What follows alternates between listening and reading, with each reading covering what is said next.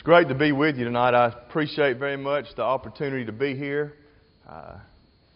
You get busy at your congregation and you don't get to get out much and see people. So on a night like tonight, when I can come speak at one of the area congregations, it's always a thrill to get to see familiar faces and people that I've come to love through the years and get to spend time with you. My family sends their regards and is just, again, very thankful to be here with you and appreciate very much the elders and Mark allowing me the opportunity to speak this week.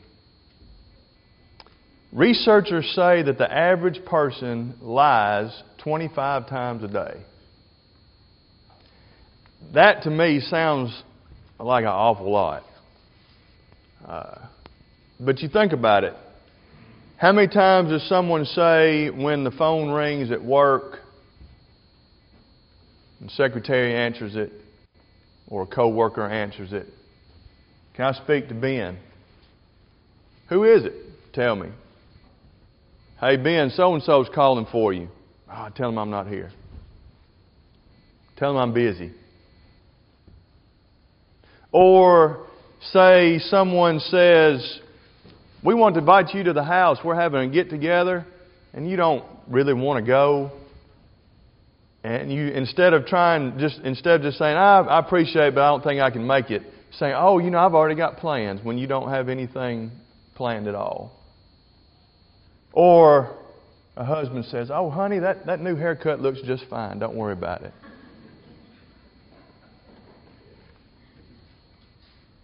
Maybe 25 is a lot, but if you think about it, maybe it's not out of the realm of possibility. And we may never know how many times a day that the average person really lies, but we all know that lying is an activity that many, at least, engage in on a daily basis. We've got a problem with untruths from the highest levels of government on down. How many of our presidents have been caught in lies? How many of our state officials have been caught in lies? And we know we catch people in lies from time to time. And so we know that there is a truth problem. There was a survey done about lying just a few years ago. And this sentence is in the beginning of it, but it kind of was summing up the whole idea of it. And it said this: "The findings reveal a morally fractured America in which honesty is not a one-size-fits-all value, but instead is considered important in some areas of life, much less so in others."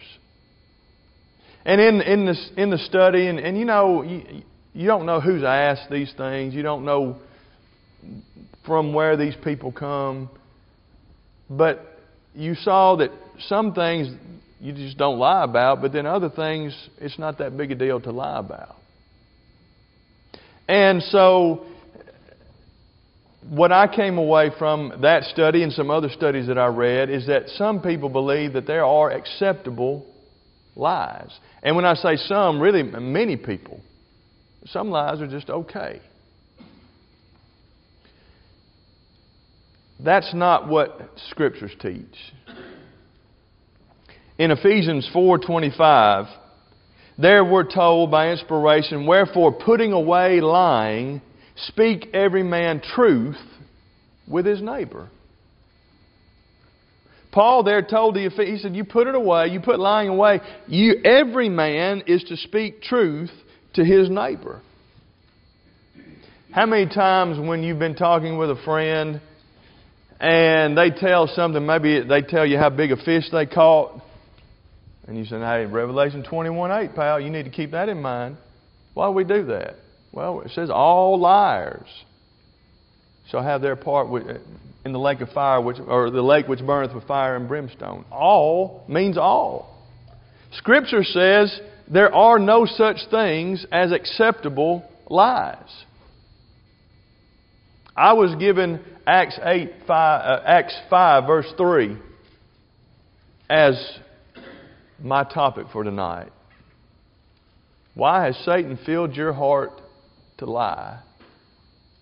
In that text, in that context, Ananias had sold some land along with his wife Sapphira and had brought part of the money that resulted from the sale of that land and laid it at the apostles' feet. God realized right away that it was not all of it. He was trying to lead the apostle to believe that what he was giving was all, the whole amount of the sale. He was trying to lie and get away with lying. Of course, that would have set a terrible precedent, and God dealt with it. Now, you and I are not going to be struck dead as we walk and talk by the power of God the way that Ananias and then Sapphira later were struck down. But whenever we lie, and I'm going to say we in the general sense, we as humans, hopefully I'm speaking to the choir, so to say, in here, that none of us tell lies. We're completely truthful and honest in all that we do. But we're not going to be struck down, but we're hurt spiritually, and we're hurting others, the ones to whom we're telling the lies. And so what we want to do in the time that we have, what time's the bell ring? 7:15? 7:10. All right. In the time that we've got left, we want to take this verse and some points in it, and then kind of look at a solution for lying at the end. First of all, when you think about this verse, notice the search. Peter says, why? Why are you lying? Why are you telling me this lie? So the first word, at least in English, that Peter used was why. He's searching for why he was lying to God. Have you ever thought about why people lie? There's a lot of different reasons, but they're kind of boiled down to some main reasons. Some lie because they believe they're going to benefit from it. I believe that was the case with Ananias. You go to the end of chapter 4, you meet a man named Barnabas, a great man. He was given a nickname by the apostles. Son of consolation was the meaning of it.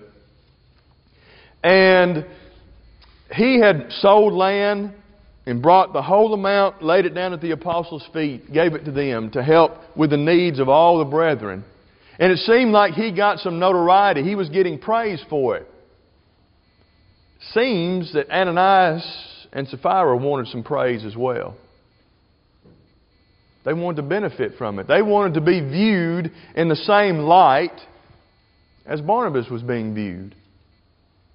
And so they told a lie in order to gain some benefit from it. You think about Abraham, the father of the faithful. He also had a truth-telling problem, didn't he? On at least 2 occasions, he lied about Sarah being his wife. He was telling a half-truth, wasn't he? She's my sister. Well, she was a half-sister, so I guess that's half a lie. But he was doing that to benefit himself, right? And so sometimes we lie, again, we in the general sense, we lie because we believe that we're going to get some benefit from it. Maybe look good in the eyes of the boss, or something along those lines. So we tell lies for that reason. Others lie to avoid trouble. Isn't that what Peter did? I don't know. I don't know who that is. I didn't go with him. Why was he doing that? He's there in the garden. He just cut off the ear of the high priest's servant. He probably figured that he was going to be in trouble if they realized who he was and he had been with Jesus, and he's trying to avoid trouble at all costs. And so he lies. Abraham benefited from his lie, but he was also trying to avoid trouble. Remember the reason why he told the lie? Hey, they'll kill me. You're a beautiful lady, and they may want you for themselves, and they'll kill me. So he's trying to avoid trouble. We may lie at work to avoid a conflict with a coworker. We may lie to our spouse to cover up something we're doing. We may lie at work because we did a bad job and we're trying to get away from that. So we lie to avoid trouble.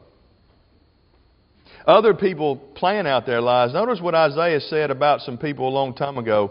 In transgressing and lying against the Lord and departing away from our God, speaking oppression and revolt, conceiving and uttering from the heart words of falsehood.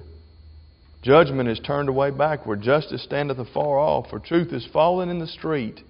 Equity cannot enter. Yea, truth faileth. And he that departeth from evil maketh himself a prey. The Lord saw it, and it displeased Him that there was no judgment. In His day, there were people that just planned out their lies. You know, there are people who craft lies very well. They can lie, and you will never know. They're that good at it. Brother Cates, one of my old instructors, he would say, well, he's a past master at it. They're just that good. They plan them out. They craft them. God condemned that in the book of Isaiah. And He does today as well. Others lie to bring harm to someone else. Remember when King Ahab was pouting because he couldn't get Naboth's vineyard? His wife comes home and sees him curled up on the bed, laying there pouting like a little baby. She says, Why are you pouting? Naboth won't sell me his vineyard. I'll take care of it. She got two men to lie. Naboth lost his life. She was lying to harm. Those that lied about Jesus, were they not trying to lie to bring harm to Him? You go to Acts chapter 6. There's Stephen, a man full of faith and wisdom, is confounding those with whom he was debating. They couldn't answer him. So what did they do? They lied about him. Cost him his life. How many times have one of your children lied about something that another child didn't do? So they'll get in trouble. And not that child. That happens. We lie sometimes to bring harm to others. And then there's others, they just, for whatever reason, they just lie out of habit. They'll tell a lie when the truth's easier. There's people like that. I don't know why. They just rather lie, apparently. The psalmist wrote about people like that in Psalm 5. He said, there is no faithfulness in their mouth. Their inward part is very wickedness. He just said in them that there is no faithfulness whatsoever in their mouths. The reasons we lie, they're many, they're varied, but they usually stem from one or more of these main reasons. And really, if you think about it, it boils down to the fact we're trying to protect something. Sometimes we're trying to protect ourselves. We think if we lie in this instant, it's going to protect us. Or we're trying to protect our interests. We want something, so we'll lie in order to get it. Or we're trying to make ourselves look good. We're trying to protect our image. We want people to think a certain way about us. You know, we get really busy when the boss comes around. We want the boss to think that we're busy when we're really not. You know, the Lord said, don't work as with eye service. Work for the Lord. But we'll work hard when the boss comes because we want him to think we're a hard worker. Or we try to protect our valuables like our time or our energy. You know, we don't want to do that, so we'll lie so we don't have to. Or we don't want to be with this person in some way, so we'll lie. That invitation comes, I've already got plans, or, something like that. Sometimes we're lying to protect the feelings of others.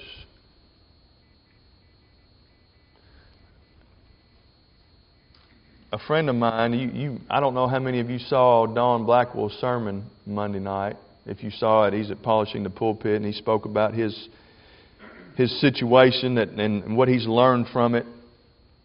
I was watching a DVD he had done about lying, and he talked about that aspect. We lie to protect others at times. And he talked about a time that he asked some friends about a sermon that he preached that morning. They'd gone out to lunch after morning worship. And he said, well, what did you think about the sermon? And his friend said, it wasn't your best introduction you've ever done. It just wasn't as good as you normally do. It didn't tie things together the way that you normally do. And it just wasn't that good. But the rest was good. But he said, man, my feelings were hurt. But then I thought, my friend must love me to tell me the truth. And so when we're lying to protect somebody's feelings, we're not really helping them. We're hurting them. And so we lie for a bunch of different reasons. But that's the why. That's the search. But then notice the source. Notice he said, why hath Satan filled your heart to lie? Peter stated it was Satan that was the source of the lie that Ananias was telling. Now, we're going to deal with this more in the next point, but we need to be very clear. Satan didn't make Ananias tell that lie. He didn't take over Ananias and make him tell that lie. And we'll notice some more about that in the next point. But we do need to make that clear as we talk about him being the source of it. Our Lord described Satan in a conversation he was having with some Jews as basically the father of lies. He said, you're of your father, the devil. You're going to do what he does. He's the father of lies there in John 8:44. Notice in that he says some other things about Jesus. He said, you're of your father, the devil. The lust of your father you will do. He was a murderer from the beginning. It seems that's probably a reference to having robbed Adam and Eve of immortality. How did he do it? How did he murder them? With the use of a lie, right? And so he is a murderer from the beginning, abode not in the truth. Well, how come he didn't abide in the truth? He says, because there is no truth in him. When he speaketh a lie, he speaketh his own, for he is a liar and the father of it. And so, Satan is one of those that would rather lie than tell the truth. Well, why is that? Could you imagine if Satan came to you as he really looks? With whatever temptation he was using to get you to do what he wanted? Well, we'd reject him just quickly, right? If he told the truth about himself. But he doesn't do that. When's the last time you saw alcohol advertised with someone laying in a hospital bed, yellow, his shirt right here because the liver is shot, cirrhosis of the liver, about to die? When was the last time you saw alcohol advertised with a car wreck? Dead bodies laying on the side of the road because a drunk driver crashed into them. Who would drink if it was advertised that way? But it's not, is it? The pretty people drink. The popular people drink. The ones that can want to have a good time drink. It's a lie. Why? Because Satan's a liar. And you can put any sin that you want like that. If it was really presented to us with all the damage that it causes, with all the pain that it brings, we wouldn't involve ourselves in it. But Satan's a liar, and he's a good one. There's no truth in him whatsoever. The very first time we meet Satan, what's he doing? He's telling a lie. Because that's all he is. Lies are his biggest tool. Every sin, really, involves a lie at some point. Because our temptations are lies telling us that the sin that we would be committing and that we're being tempted is worth the cost that it's going to take, it's going to be to engage in it. And what's the cost? It's my soul. Your soul. That's the cost of sin. And so we're saying, or that temptation is telling us, hey, I'm worth the price. And that's a lie. There is nothing worth the price of our souls. Nothing. And so he uses that as his biggest tool. And of course that stands in contrast to our Heavenly Father. He only wants best for us. He's described as a God that cannot lie. Titus 1 verse 2. He just can't do it. James says there's neither shadow nor variableness of turning. What does that mean? It means there's no darkness in Him at all. God can't lie. He can't sin. He can't do any of those things. Our God is a God of truth. He wants us to stand in the truth wherever it may lead. If we're ostracized, if we're not included, if we're not, getting the promotions, if whatever it is, that's where He wants us to be if it means telling the truth. Satan lies to protect his image. And of course that makes Him and it makes us, when we lie, totally unlike God. In fact, the Proverbs writer tells us that God hates lying. He hates it. These 6 things doth the Lord hate, yea, 7 are an abomination to Him, a proud look, a lying tongue. And then later on He says, a false witness that tells lies. 2 of the things that He hates the most involve this sin. If God hates it, it must be pretty serious.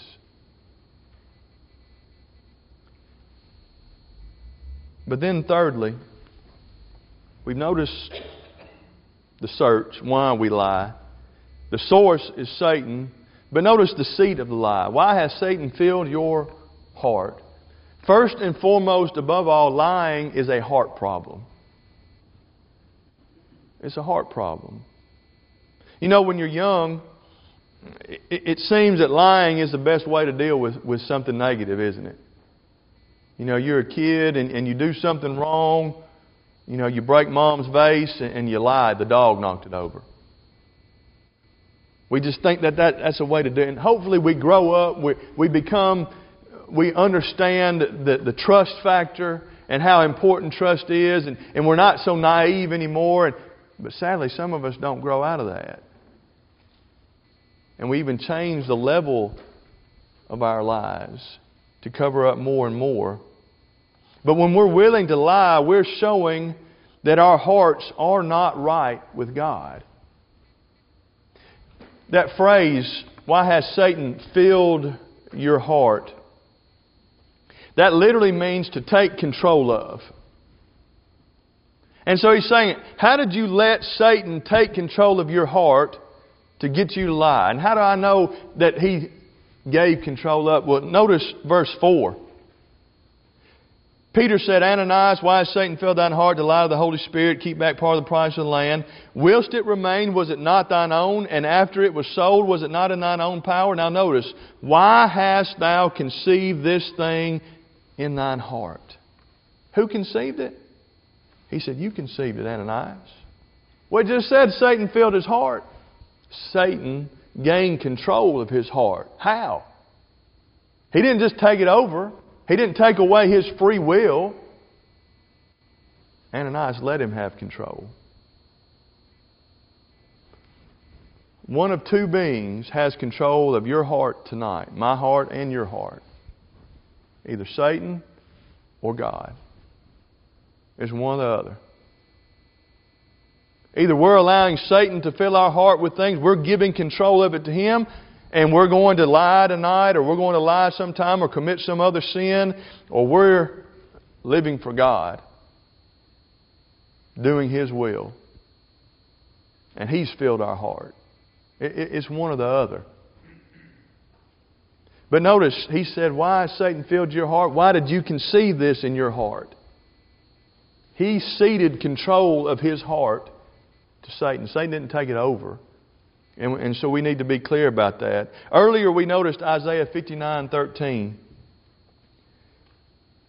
He said, in transgressing, lying against the Lord, departing away from our God. Notice, conceiving and uttering, notice, from the heart,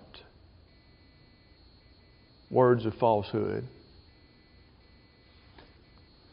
Jesus was questioned by Peter on one occasion. He talked to the Pharisees and condemned them. And Peter came and asked him, it was about washing hands before you eat.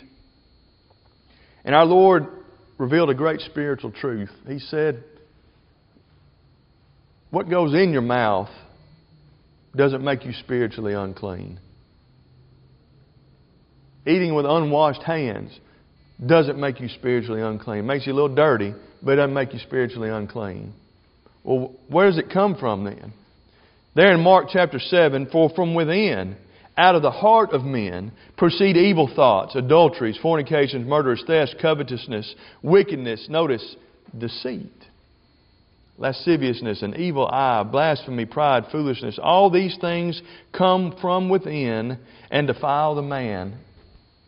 Lying's a heart problem. We sing the song, Is Thy Heart Right with God? If we're telling lies, if we engage in that, our heart's not right with God. It can't be.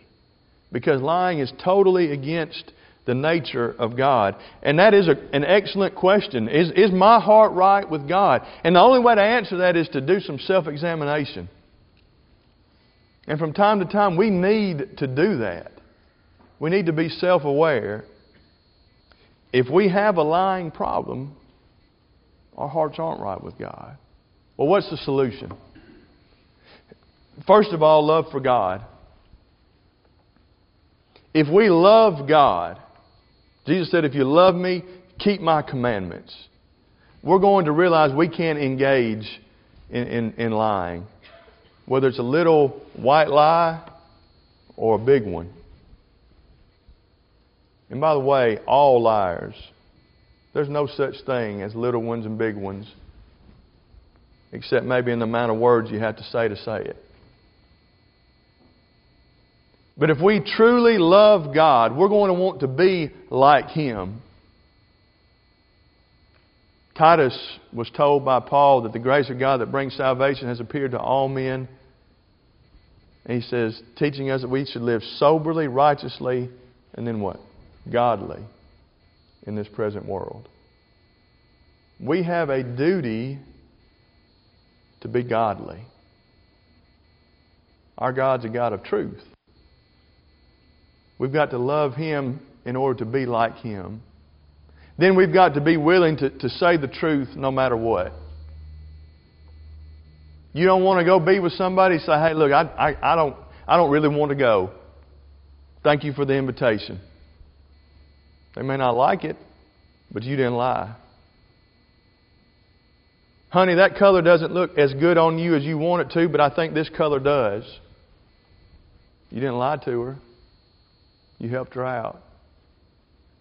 And I'm sure there's little things that wives do to us husbands, and it just goes over our head most of the time probably. We're not smart enough to realize it. But tell the truth. Love the truth. Wherever it may lead us. And there's something we've got to understand. It's difficult to do that because often the greatest lies that we tell are the ones that we tell ourselves. Self-deception is the worst kind of deception.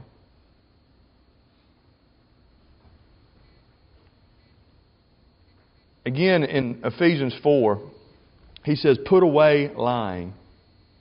That idea of that is you renounce it. We're not going to do it again. There's repentance involved. That word comes from a word that means to put off of oneself. If you lived in Alabama very long, you've been outside and you've sweated at some point. And you probably sweated enough that afterwards you could smell yourself. And what do you want to do when you get that sweaty? You want to put off those clothes and take a bath, right? That's what we've got to do with lying. Got to put it off, bathe in the blood of Christ through repentance, and live right. I want to close. It's 7:10. I want to close.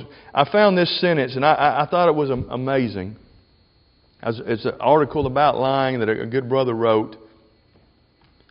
He said, "A dedication to honesty motivates us to strive to become all the good things lying helps us pretend we already are."